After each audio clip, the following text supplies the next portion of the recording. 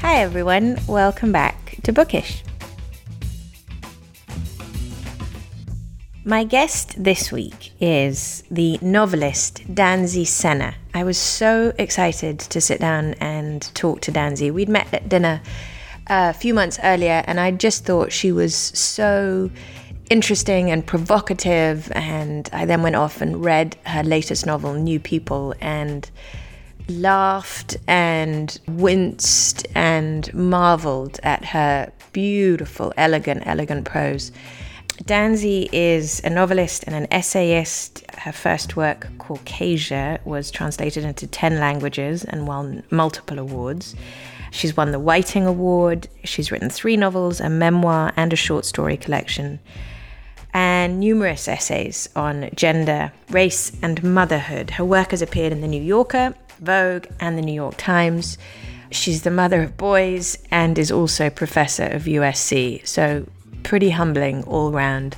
But on top of that is just a cool, interesting, wonderful woman, and I really loved this juicy conversation that we had. It just felt like exactly what I want this podcast to be able to dive deep into books and talk about other ones, not just the 5 that matter to you, but be able to reference other ones that you've read and ones that occurred to us in the spur of the moment. So I adored this interview. I hope you guys do too. Danzy, thank you so much for doing this. I'm so glad that you have. I'm so glad to have you here and to be sitting in the South Pasadena Library. I was saying that my blood pressure just dropped the minute I walk in here. I think that's my response to libraries in general, actually. Yeah. I think I don't know about you, but my education was so much time was spent in libraries that I'm like, I just feel peaceful in here. I feel like it's dedicated to something that I recognize, and there's a unanimous decision to like not have a phone and not conduct a conversation, and it feels very restorative to me to walk into a library. Yeah, and this tree outside is like one of my favorite trees. It's so beautiful. Well, you just told me you finished your last novel. This room that we're sitting in, this conference room, I finished New People in, and so I thought this would be a good place to talk. I love it. Yeah, I have a very hard time focusing at home because it's domesticity, and as a woman, like you just think of everything you're supposed to be doing. And so I've written many of my books in libraries. And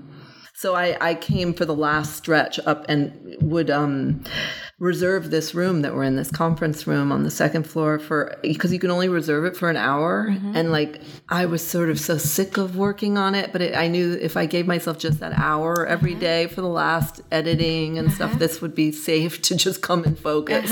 And so you would do it in an hour at a time? Well, just would you go at downstairs the end and renew it? Okay. No, I would just do an hour. I always find I have to work in like just clearly at the scariest parts of my work. I have to only have like an hour or 2 with the work, or it kind of brings me into a bad place. Yeah. Is that just in the edit or in the writing? In the writing, the first draft, I have that, and then at the very last part. Right. And then there's this sort of magic middle part when I've written the first draft and I'm filling in and I'm in love with the book, and I can work for hours and hours. And then the end, when I'm anxious and sort of have read it too many times and I don't want to over edit, I do it in limited.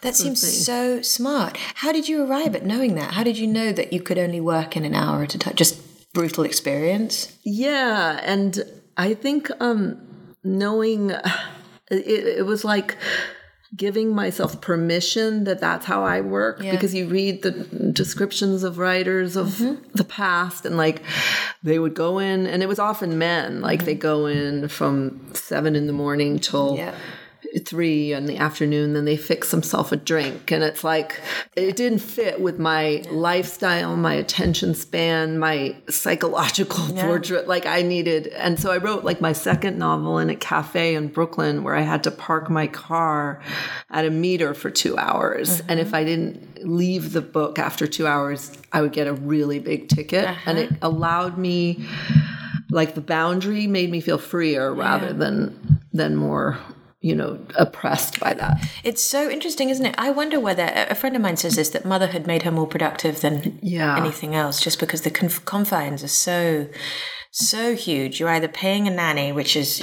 prohibitive, or you're working during a nap, or your kids are at school. And let's be honest, by the time you've cleaned up the house, hit the grocery store and, I don't know, done a sit-up, then it's time to go back again. Like I know. I would love to hear a bunch of women writers who are mothers talk about how they manage time. How they manage time, Because I think the day is over before you've even sat down. Yeah. So that friction, and you feel like you're trying to save your own life by writing in a way that I didn't before I had kids. And that I was trying to kind of protect something that was under threat, like not to suggest anything negative about motherhood. No, I think that's true and really moving. I think it's really, really true. I think the stakes are so much higher, not just because the time is limited, but one's sense of self is so impinged upon, not to mention refashioned in the presence of children, particularly young children, I find. I don't know, yours are a little older than mine. But. Yeah, mine are a little bit older, but it doesn't change it. And I wrote my story collection and a memoir and New People. Those were the books. Those are the only books? Yeah, those are the books I wrote with children. And I was sort of more productive in a funny way, but I'm still a slow writer. Like I take a long time to finish things because I have that horrible perfectionist impulse to Is that true though? I mean, I read, I think I read somewhere New People took 4 years to write. No, New People didn't take 4 years. The book I wrote before New People that I put aside. That was the one that I worked on. And then I went out actually in the midst of, and I had a book contract and I felt like, I just couldn't finish this book. And it was under like the pressure of moving a lot, motherhood, children, small children, like the ages of yours. And you know how your attention span gets too. Yes. I mean, you can't finish a sentence or a thought. It's always being interrupted. And I had this book that was just like this battered object that I was carrying from home to home with kids, babies. And it was like the depressive object of my life because I could not finish it. And I couldn't even get a sense of what, like I kept abandoning plot lines and sort of it was aborted feeling. And I was just sort of feeling like I was going to have to go into the witness protection program because I owed my publisher money.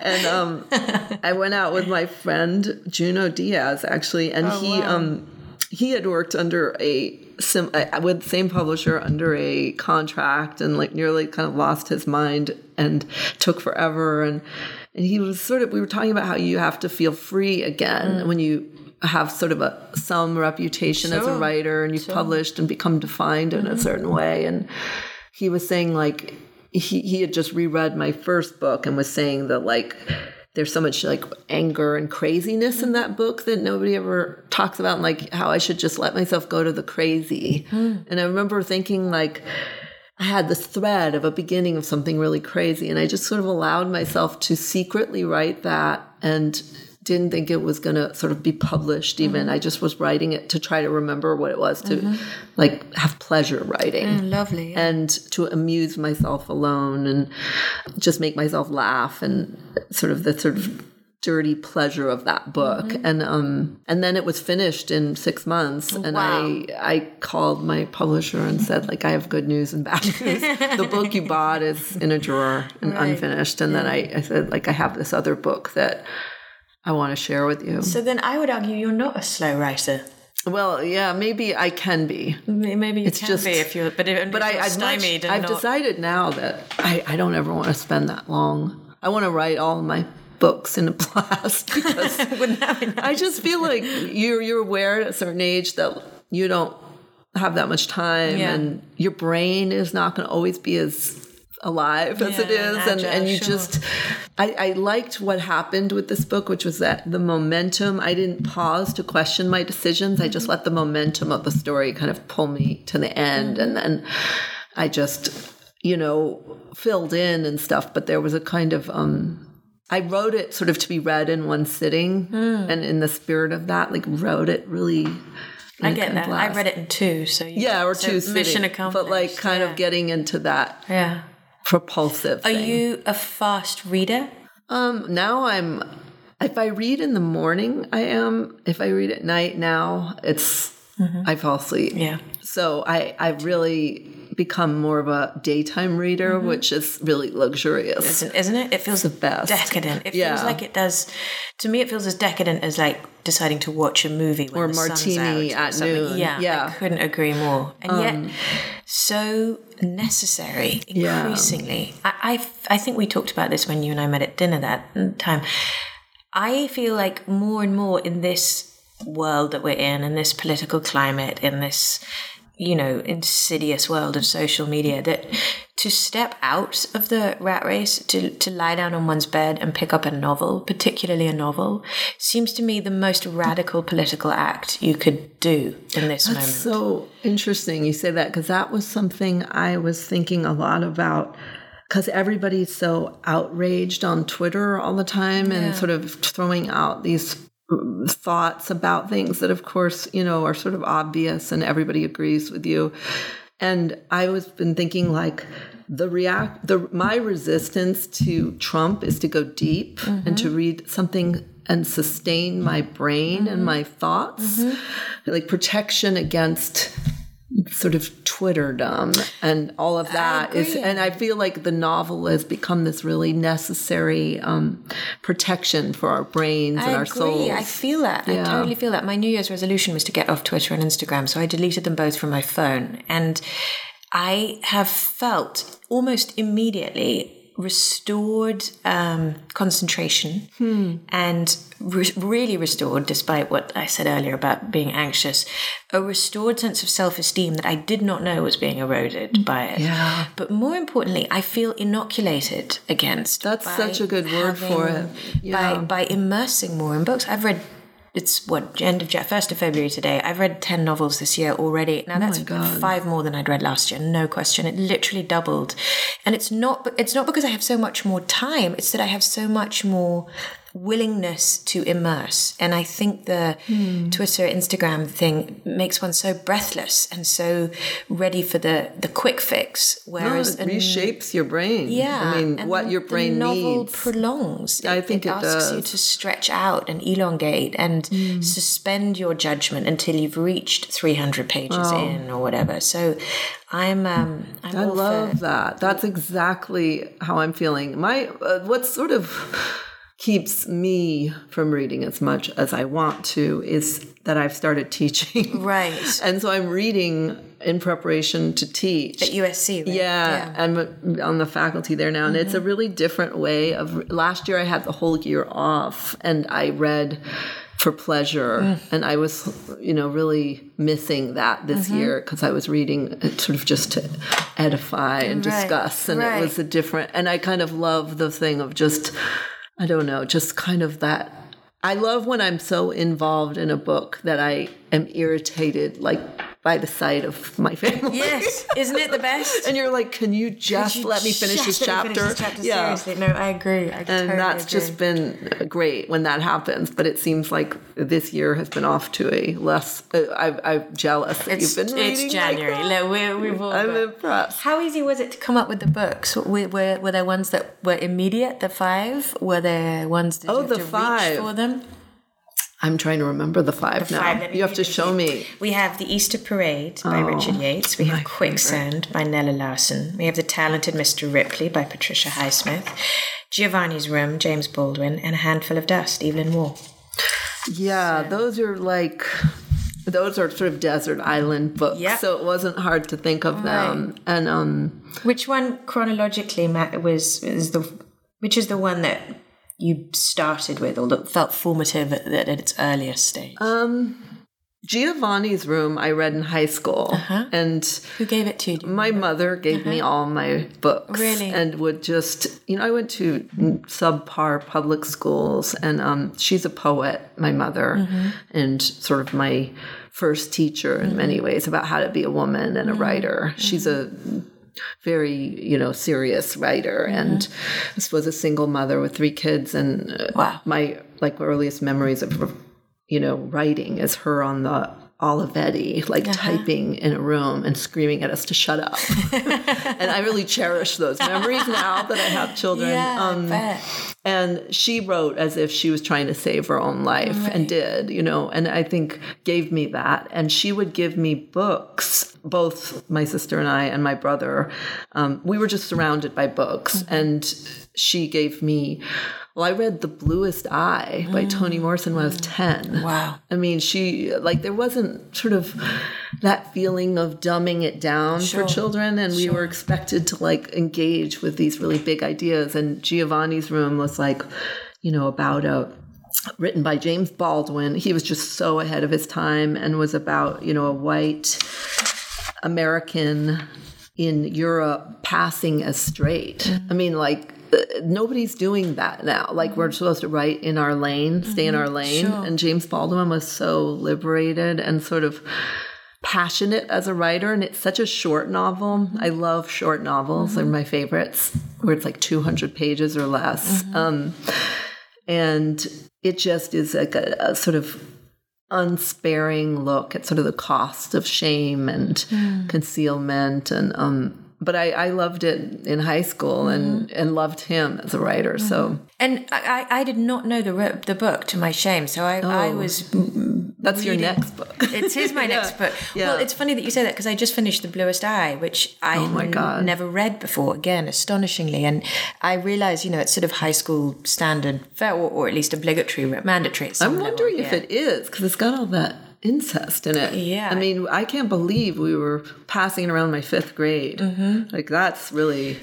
Yeah. Because I think when I've brought it up to people here, they've gone I haven't read that since high school. Oh, a few people have referenced it. Having been brought up in whitest England, there was no reference to any African-American literature whatsoever, or African literature, nothing. My entire education was straight white men, basically. So... unsurprisingly, I hadn't heard of Giovanni's Room, and I was so fascinated by it. Obviously, I know James Baldwin, but I didn't know that he'd written an entire novel about white people. There was not a black person. Isn't that amazing? In it, yeah. And it's I don't remember if it's 180 pages. It's really short and just beautiful. And from what I read, published in 1956, pretty ahead of its time, as you say, and about a man who goes to France because his fiancée has gone away, and goes and has an affair with a guy in a bar, Giovanni. Yeah. And then the girlfriend comes back, and he tries to make that work, and but it clearly isn't, and she calls him out on it from what I was reading about the novel. And I was really struck by this idea of passing as straight, and also... So the passing as straight was one thing I was struck by. The other thing was the American in Europe, which I think is such the trope. Yeah, totally. And I'm really interested by it. Henry James is a favorite of mine, and listeners of this podcast know, because I had my producer interview me for season 1. So nice. I picked my favorite 5 books and went on at length about Portrait of a Lady, so I won't do it again now. But this idea of these innocent Americans in old Europe, I think, is a really persuasive one, and yet also could do with some picking apart now. Do you know what I mean? Yes. It feels a little outdated maybe in the global world that we live in, and yet entirely right for a 1956 novel. I do think that's true. I mean, I lived in Europe you said you a were few in years France, ago, and was very aware of how much that dynamic had changed. And I mean, I think for him as a Black American, Europe had a whole other meaning. Like, people really did go into exile. A lot of the Harlem Renaissance writers went there to He wrote be this free. in France, right? Yeah. I think he wrote it He finished it in Turkey, in Istanbul, actually. Wow. but he was living in France for a really long time, and it's dedicated. My sister's name is Lucian, and it's dedicated to someone I think was his lover named really? Lucian. Oh, yeah, really? but he. There has been a greater sort of acceptance of the sort of wide range of Black voices, American voices in France. It's like famously a place for exile and freedom. But when I was living there 4 years ago, I was aware that it was no longer that. Really? Were you in Paris? Yeah. And it was kind of... It felt very dusty and sort of like it hadn't evolved as a city, and that they were not aware of their own racism in a really profound way. Sure. And there was like England actually felt like light years ahead of France.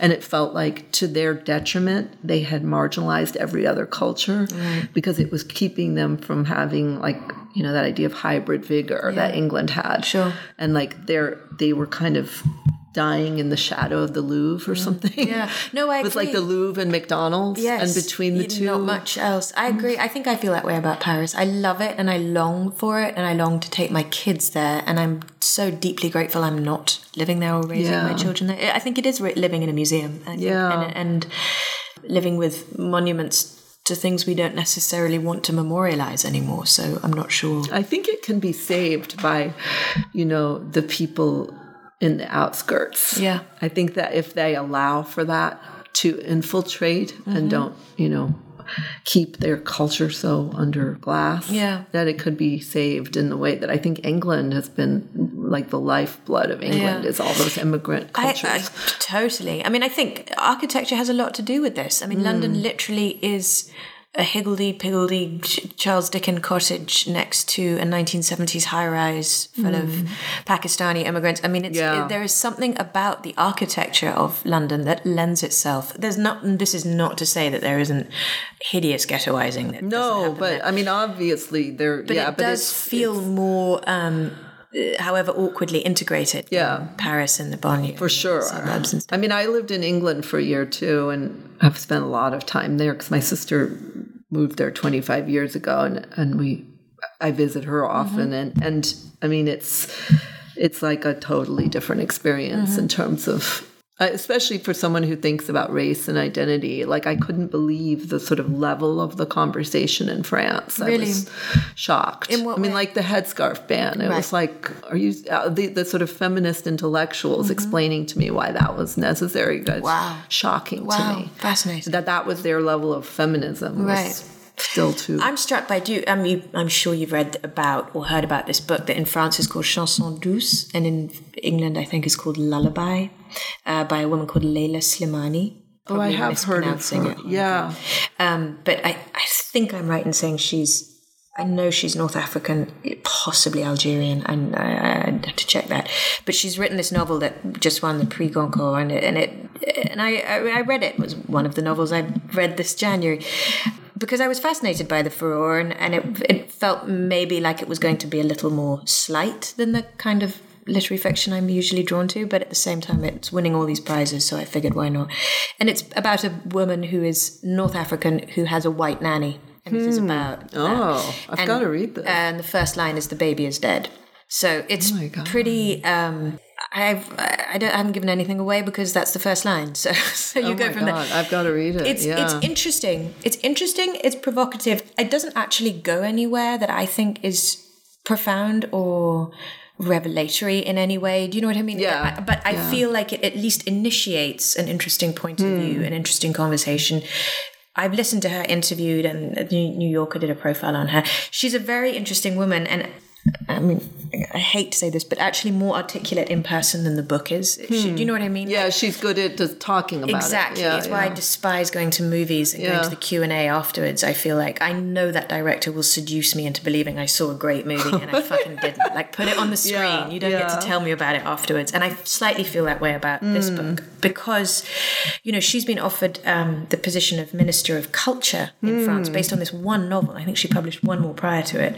And it's really in their hunger to anoint somebody of colour Well, at least they're at that stage. Exactly. That's good. I agree, and I defer to it and think, hallelujah, great, better this than the alternative. But wow, how nascent is this movement there? That it takes one book about the hierarchy being inverted, and really not much else happens.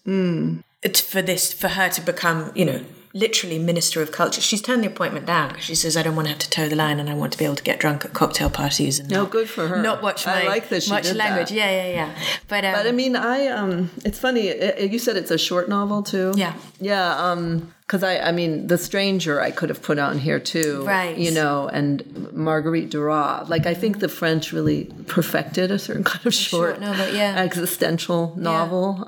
What's the next one on the list that matters? That matters not, they all matter, but that chronologically, or which is the next one? Well, I would say Quicksand by Nella Larsen. I read both of her two novels in college. Passing is the other one. Passing and Quicksand, and they've just reprinted Passing, but they really need to do one of Quicksand. And maybe you need to write. Actually, I wrote the introduction to Quicksand in France. Oh, did you? The French, they republished it in France, or published it for the first time in France. Oh, and I wrote the introduction because that's the one of the two novels that doesn't get as much attention. Interesting, yeah. And it is so brilliant. Tell me why. Why did it matter to you?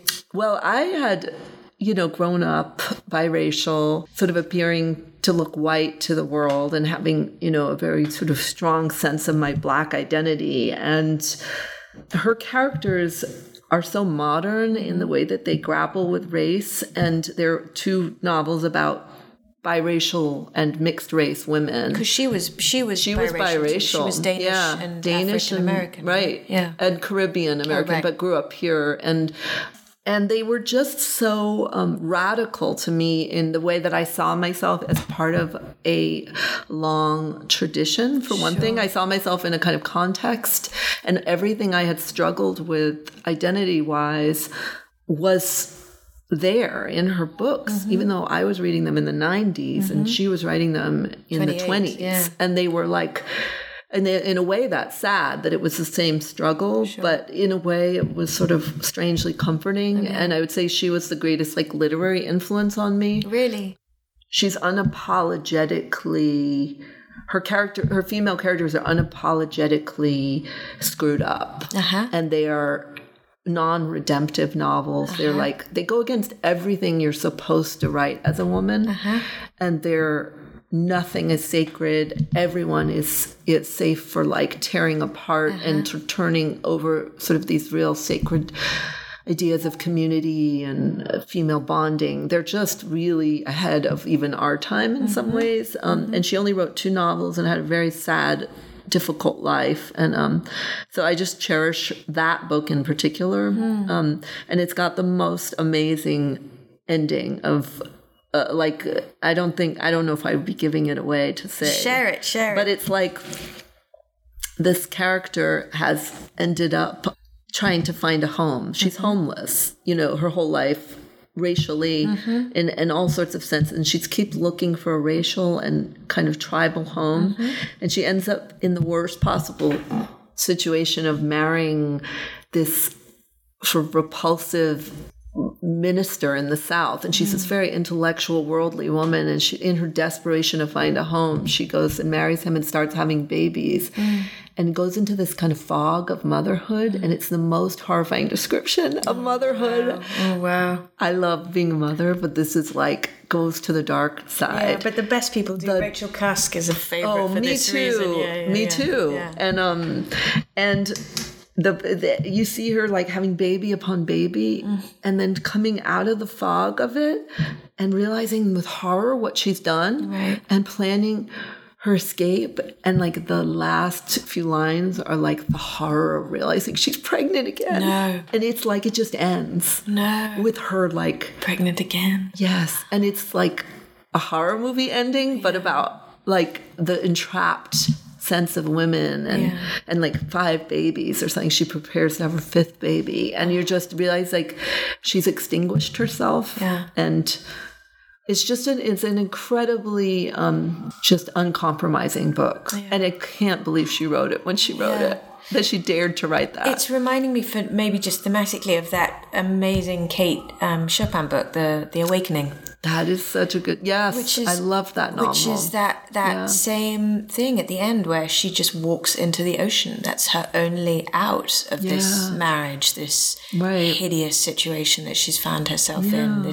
And it's the same, it's this, again, sort of heartbreaking Emma Bovary trope of women that their only exit is just self-extinguishing, be it by having the fifth baby or walking into the ocean or taking arsenic or whatever it is. It's like, exactly, that's right. That is a really good parallel book text. I mean, that would be a great class on like books about motherhood, right? Motherhood and what it fucking does to you. I mean, I think Rachel Cusk would have to be a part of that.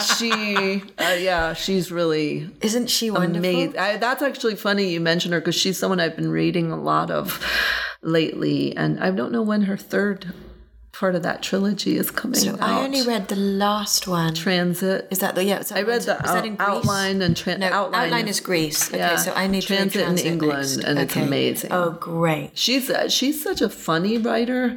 Like, I found her books hilarious in this very kind of quiet way. Yeah. And I just like how she just stays in the blood. I haven't got a better word for it than that. But like, she will stay with the most uncomfortable, unerring truth about her experience, her fictionalized experience, but will write the most unappealing fucking side of herself, the bit about motherhood that you just don't want to own, or the bit about divorce, marriage, or freedom, or any of that. And I love her for that. And then that like when someone writes like that, they've paid some kind of cost and they've earned whatever they're doing. Yes. Like that's what I dislike, is when you feel that someone has not earned. Yeah.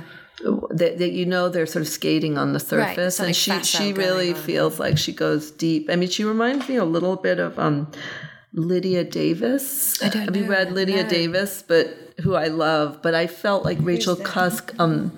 Lydia Davis is famous for her short stories, or like a paragraph.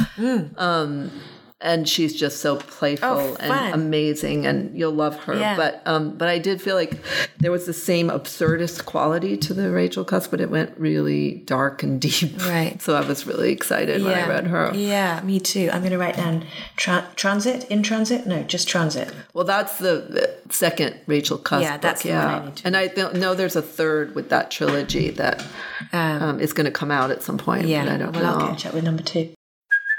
Hey, it's Kaylee Cuoco for Priceline. Ready to go to your happy place for a happy price? Well, why didn't you say so? Just download the Priceline app right now and save up to 60% on hotels. So whether it's Cousin Kevin's Kazoo Concert in Kansas City, go Kevin, or Becky's Bachelorette Bash in Bermuda, you never have to miss a trip ever again. So download the Priceline app today. Your savings are waiting.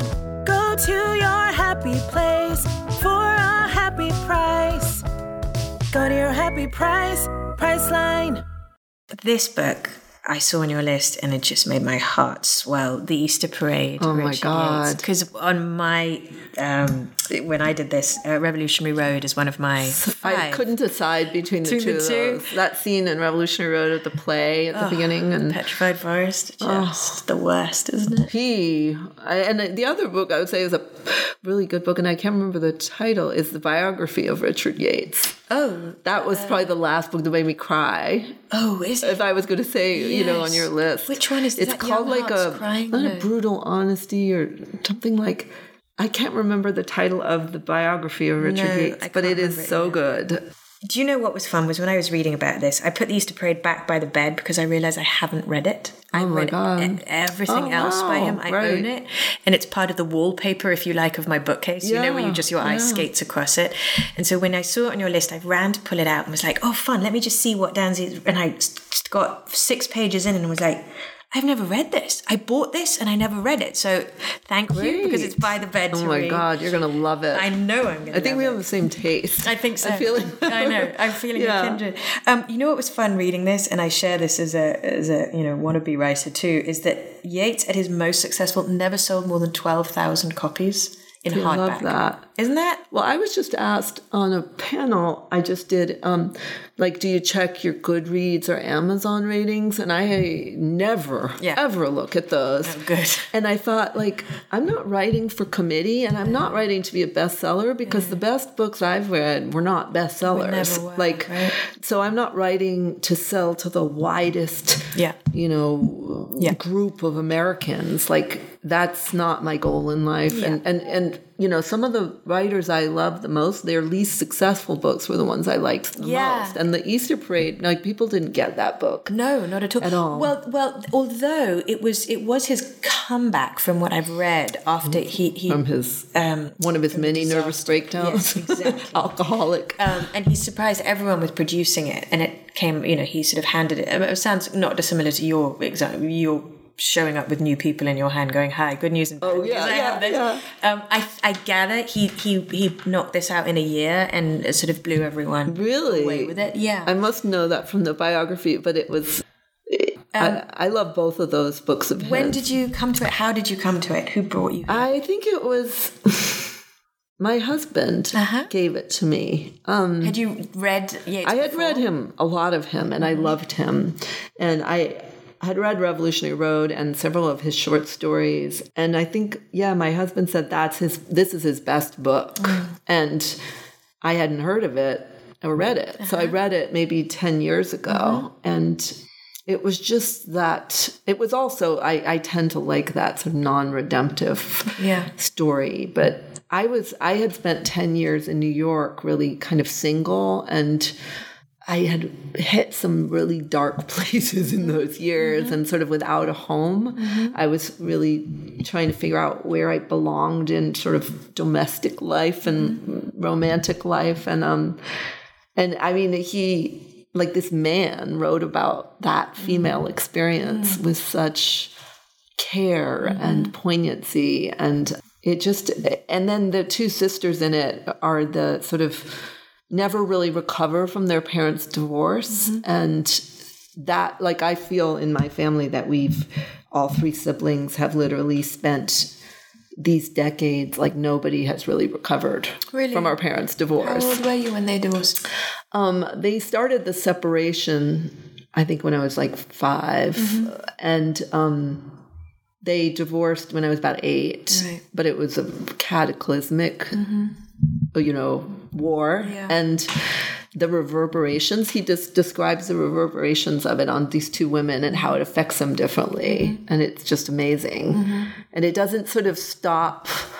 It keeps pushing the pain meter until you're done with the book, and it's not relented. And it's really, I don't know. I just felt that brutal kind of honesty of his. I agree. I think it's what I felt too. And it was also, particularly in Revolutionary Road, but in Liars in Love and any of his work, really, the brutalness of domesticity is so wonderful.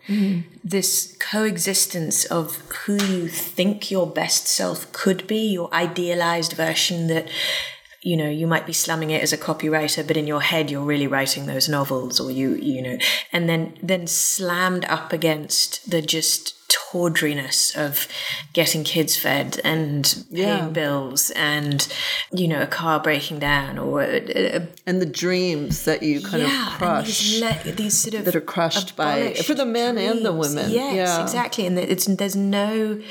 Interestingly, for a man that was writing in the 50s and that was writing completely sort of Mad Men stuff, there doesn't seem to be a patriarchy at play there. It's just, there's just these sensibilities that dare to hope over and over about who they might be. And I know, isn't it? I could cry talking about it because you do read it going, well, so what are you telling me, Richard Yates? Should I not have the hope? Should I just be in the domestic? And I love that he won't tell you. And he won't tell you. He doesn't. Because he doesn't know come either. down. And I mean, the book about his life has the most poignant story in it about how, he basically would, go on a alcoholic bender from like late morning until he passed out. But he had like these 2 productive hours that he would work from 8 to 10 in the morning or something. Then he'd begin the drinking. And he just, really lived on the edge and away. That was like, I used to go to Breadloaf Writers Conference. I still go sometimes. And, there's famous stories about his going into like the DTs and stuff. But he, toward the end of his life, he was living in sort of a crappy apartment complex, and it was filthy, and his life he was in terrible health. And when he died, the only thing that was pristine that they found was his new manuscript in the freezer. No. And it was so poignant to me that like that was the one thing he kept pristine, kept safe in his life, was like the art. And he just protected that till the very end, like that old thing where you put your manuscript in the freezer in case there's a beautiful. And so it was just so, his life was really moving to me, even though he was probably a monster in certain people's lives. He was a brilliant artist. I feel like that's so part of the conversation at the moment is, do you get to be a monster and do we get to revere your art? You know, and we would have to erase a lot of great artists to be, wouldn't we? Pure. I agree. I feel like I mean, I'm I feel not down with these out of the fey bonfires we're lighting at the moment. I'm not either. I'm really not down. I find it very frightening. Yeah, very frightening, and social media being a huge part of it. Right, which is why I have to say, absenting myself from it has felt like one of the greatest acts of self-care I've pulled off in a long time. I know exactly what you mean. Exactly. I was like realizing my health as a writer has been, and my ability to write has been about filtering and like not reading all the reviews, not taking, like one of the great things about living in LA too is that you don't get the sort of peripheral writerly gossip constantly. Interesting. If you're a novelist, if you're a screenwriter, you probably do. But I think not if you live in Malibu, it's perfect. If you live where I live on the top of a cliff, you can switch it all off. I tell you. Yeah, and so I sort of like have filtered out so much even before sort of social media became so much a part of our cluttering. And every time I would publish a book, it was like, I knew that my goal now was to protect the next book and protect my freedom of thought, and that I could imagine. And so taking in all that stuff feels like really dangerous to my imagination, actually. Right, counter to creativity altogether, I would think. Yeah. Your next book, The Talented Mr. Ripley, I'm going there next. You don't have to. We have that and Handful of Dust. So whichever one you want to talk about next. I just, I'm rereading The Talented Mr. Ripley right now. Oh, you are? But because I decided to teach it to my students, actually, fun. In a class on passing. So I'm not teaching just racial passing. I was teaching con artists and grifters and also sort of passing a straight. Yeah. And I mean, Patricia Highsmith, just sounds great. It's really been fun.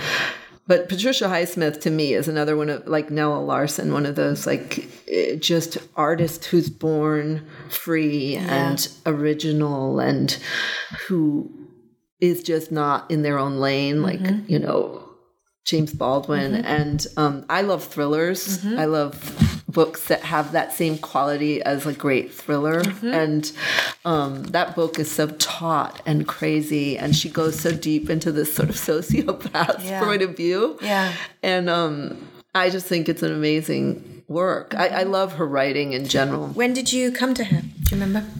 Patricia Highsmith must have been in my 20s, I think. I don't think I read her in college, and she was kind of a revelation. Had you seen the movie before you read the book?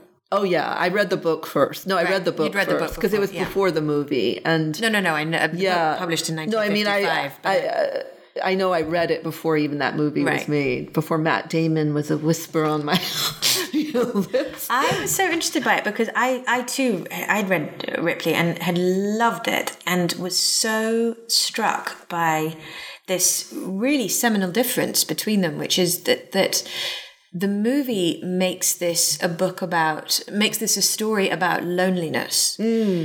in a way, or no, that was my In the book or the movie? The movie felt that there was something, whatever, Matt Damon, whatever that performance is. But I felt like the book is about a sociopath. Yeah.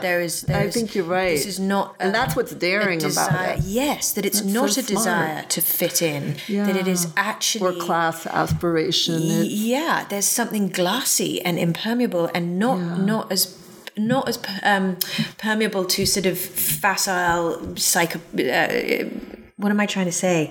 You don't get to just go, oh, poor lonely guy desperate to fit in. The movie to me renders him, perhaps rightly for us to care about it, but much more sympathetic. We to a degree, we are like him on the outside watching glorious Gwyneth Paltrow and leggy Jude Law dance. Right. And we, like him, want a part of that. We hunger for it too. Oh, that's so interesting. And I remember reading the book and feeling like, no, that is not... Because I saw the movie first and then remember going to...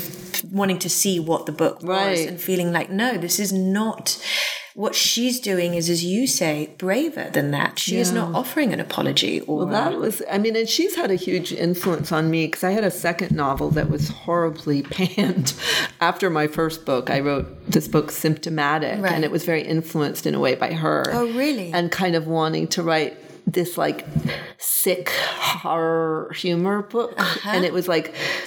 But I was writing about race in a kind of horror movie trope. Like it was a thriller about race, which now, there's Get Out and there is that genre now. But I was kind of writing where I wanted to write about like sort of female mixed race sociopaths. And now I've come back to that with new people. And like, I feel like it's a return to my roots. But it's really like Patricia Highsmith is a huge influence on me. I was going to say, because I, by the way, loved New People. As I say, devoured it in 2 readings. I just couldn't get enough of it. It's so, it's so deft and it's so funny and in its darkest way, and yet... You don't lose anything. The joke isn't at the expense of anything ever. I feel like it's so earned always, the humor. It's what makes really good satire. But I just loved it. I really loved it. But when I saw Patricia Highsmith, I was thinking, how is this in Danzy's work? And I was wondering whether the amorality of that character, of having a lead who kind of doesn't give a fuck, who will try anything once, be it Scientology or being a nanny for an afternoon, or falling in love with a poet who doesn't even have a fucking name, far less a body of work from what I could tell. Like, I sort of loved the, it could be conceived of as sort of bumbling from one thing to the next, except that Maria's far too focused and driven to sort of bumble into anything. But there is something sociopathic about the being so inured to what the societal norms would dictate about showing up on time for your for your wedding dress fitting, or not shaking somebody's baby that you don't even know the fucking name of. Like these felt like. Anyway, whatever. Yeah, I love that way of describing it. And I think it was written in that spirit of like, I don't give a fuck. Yeah. And I'm going to write that book where it's like going to that part of me that isn't going to like kind of kowtow to the sort of the next literary book I'm supposed to write, the next mixed race heroine, this and that. And I felt like I really needed to write my way to freedom as an artist. And like these people we've been talking about are kind of my beacon light, where I think I have to channel this spirit of this person who wrote so much from a spirit of freedom and just kind of rebelliousness. Right. And I've had readings from new people where the audience members have said, like, I really didn't like Maria and I really liked the book. And I love that. Like, I'm like, thank God that we still have an audience that cannot like the female protagonist and can handle it and still find, like, they don't need to identify. They don't need to be, as you've said about Patricia Highsmith, like, we don't need to sympathize. We just have to be interested in her. And like, so I wanted to do that. And I think, Highsmith is just so daring. And that book, these are all people I feel have written like way past our moment in some sense. That's so interesting. That's so interesting. I think that's totally true. Do you think that of A Handful of Dust, Evelyn Waugh? That's for sure in that same category. It belongs, right? Oh my God. Too. I mean, I just reread it because I remembered it having such a huge impact on me. When did you first read it? I think it was another one of those books that my mother gave me maybe in college, or I didn't read it for a class. And my grandmother is Anglo-Irish and a sort of she was a real sharp satirist. She wrote 3 novels. She published 3 novels in Ireland. She worked with Yeats. She was a poet. I mean, not a poet, but an actor who started this thing called the Poets Theatre. And she was this amazing figure who I knew very well growing up. And we would visit her in Dublin. And she was sort of part of that world of Evelyn Waugh in a way. Wow. And she was girlfriend of someone who was a writer in England, Anthony Powell, and she. Oh yeah, yeah, wow. And so I have this very strange, like literary family, Incredible. And there's more to her. She was wild. Is she in Dance to the Music of Time? Is she in one of those? No, but there's more to say about my grandmother. Right. She's been written into some biographies of some big men because she was very wild. And but she was very satirical, that sort of bitchy British humor that's just scathing. I love it. And that book, A Handful of Dust, like he kills the child. I mean, and then that's like a third of the way in. And she says, thank God. Yes. That it wasn't my lover. I know. It's incredible. It's and he just, then the ending of that book with the guy trapped in the Amazon being read Dickens, like for the rest of his life by this crazy man. Isn't it crazy? What a crazy book. So just for listeners who haven't read it, it's this, I'll praise it horribly, but I think he's called Henry Last, I think is his name. Yes, it's a great name. A great name. And he has this completely, benighted marriage and a young boy, and he's the last to know that his wife's having an affair, and his wife is having an affair with a man called John, and his son happens to be called John. I think he's called John Henry. A sweet little boy. Sweet little boy who, as you say, a third of the way through dies in a riding accident, I think, and he has to tell He's horribly neglected. Too. Yes, he's ignored. Nobody cares about this kid. Ignored by the author and the audience and the parent, but ignored by everybody. It's like such a send-up of the British upper class. The British upper class and the way they were raised, exactly. And he has to tell his wife, and he says John is dead, and she says, she nearly faints, I think, because she thinks he means her lover. Yeah. And then he says, I mean John Henry, and she, in spite of herself, says thank God, and it's an amazing moment in I think in literature that he lets that happen. He lets that happen. Anyway, the marriage falls apart, and he goes off to the Amazon, Henry Last, and ends up in the hands of this nutter in the Amazon who only wants to be read Dickens.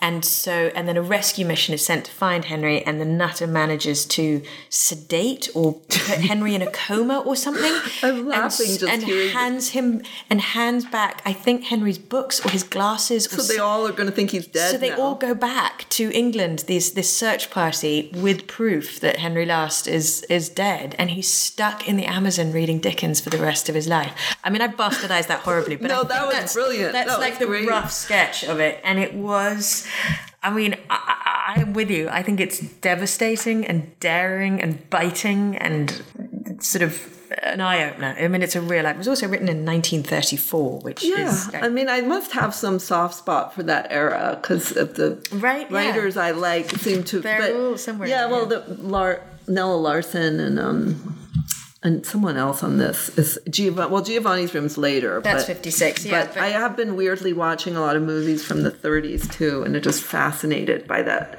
time creatively. Yeah. But, I mean, you must have read Waugh and England. I have. Well, I went to Christchurch, Oxford, and so Brideshead Revisited, half of which is set there. So I had the extraordinary experience of listening to Brideshead Revisited as read by Jeremy Irons, and I listened to it at Christchurch. So in my rooms, which were in college in the huge Tom Quad and the amazing courtyard that I lived in for a year, and listen to it, and then would walk out and go and, you know, cross the quad and go and get dinner in the crazy halls. And it was a very, very strange, very meta experience. Truthfully, as the older part of me looks back and thinks, I loved Brideshead, and I loved it for deeply sentimental reasons. It's a very sentimental. Yes, it's totally different from The Handful of Dust, and I loved it too. Yeah, but it had less of that craziness of the other book. It's less acidic. It's fatter. It feels like and a little gentler and more sort of poignancy in it. Yes, exactly. The other one, it just never lets up on the satire. I mean, it's crazy. I was reminded of that. There's a brilliant Oscar Wilde quote that is, one must have a heart of stone to read the death of Little Nell without laughing. And I just was like, oh my God, he's the best. He's so fucking good. And I was like, yes, exactly.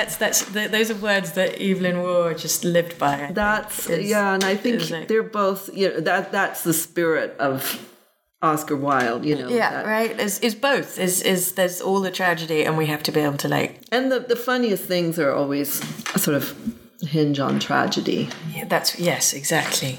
I have some such a failure on this list. No. I'm gonna throw in like 5 questions at you from these were not meant to be. Because I was driving.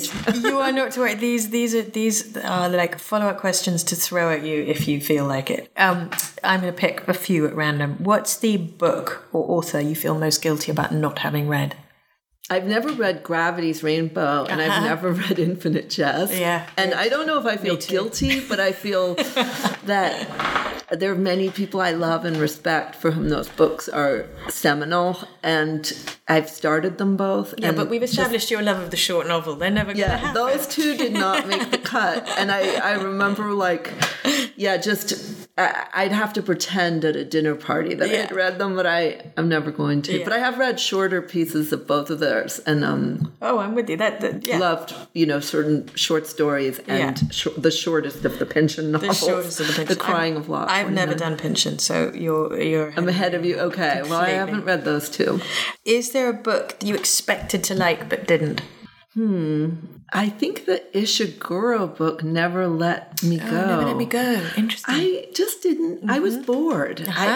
And I actually loved one of his novels that everyone hated called The Unconsoled. Oh, I loved it. I loved that book. I loved it. And it got sort of so-so reviews. Yeah. And for me, Never Let Me Go, I just couldn't, I don't know what it was. It might have been timing. So much of reading is timing, but it wasn't. Didn't do it for me. Didn't do it for me. Yeah.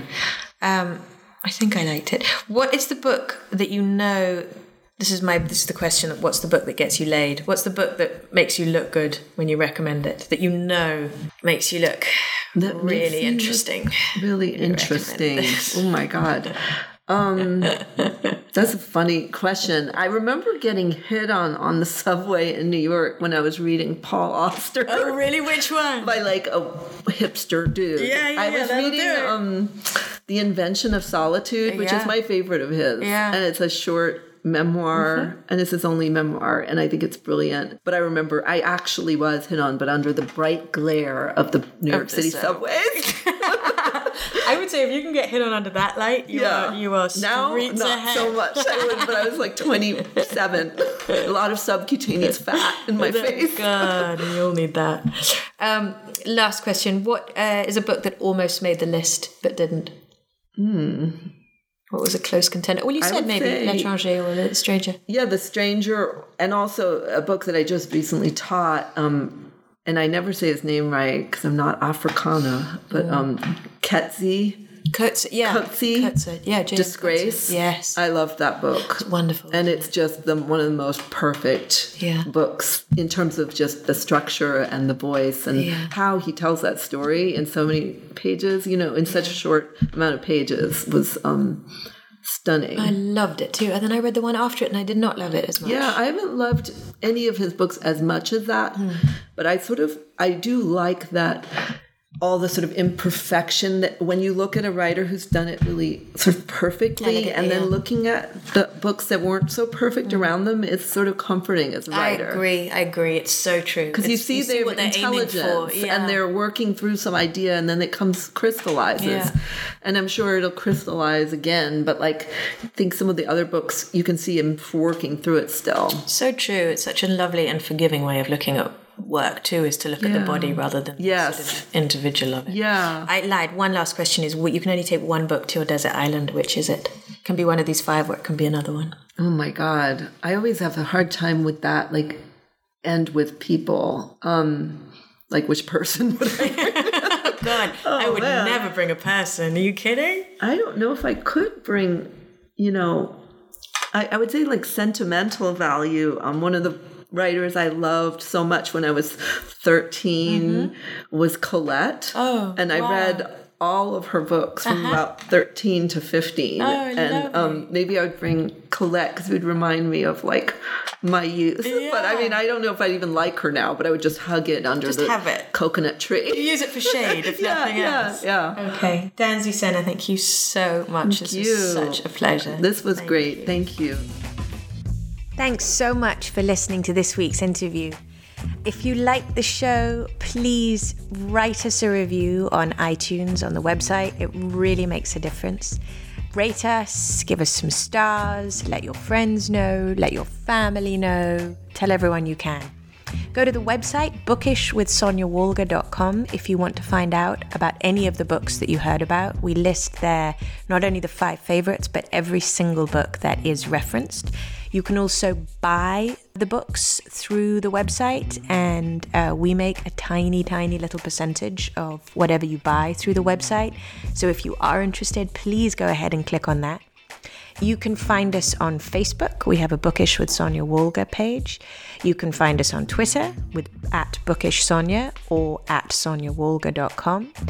And you could also email me through the info@bookishwithsoniawalger.com page. If you hit on contact, it'll just automatically pop up as an email there. So if you have any ideas for guests that you'd like to hear from, or thoughts that you have about the show, please don't hesitate to share them there. Thanks so much for listening and enjoy the show.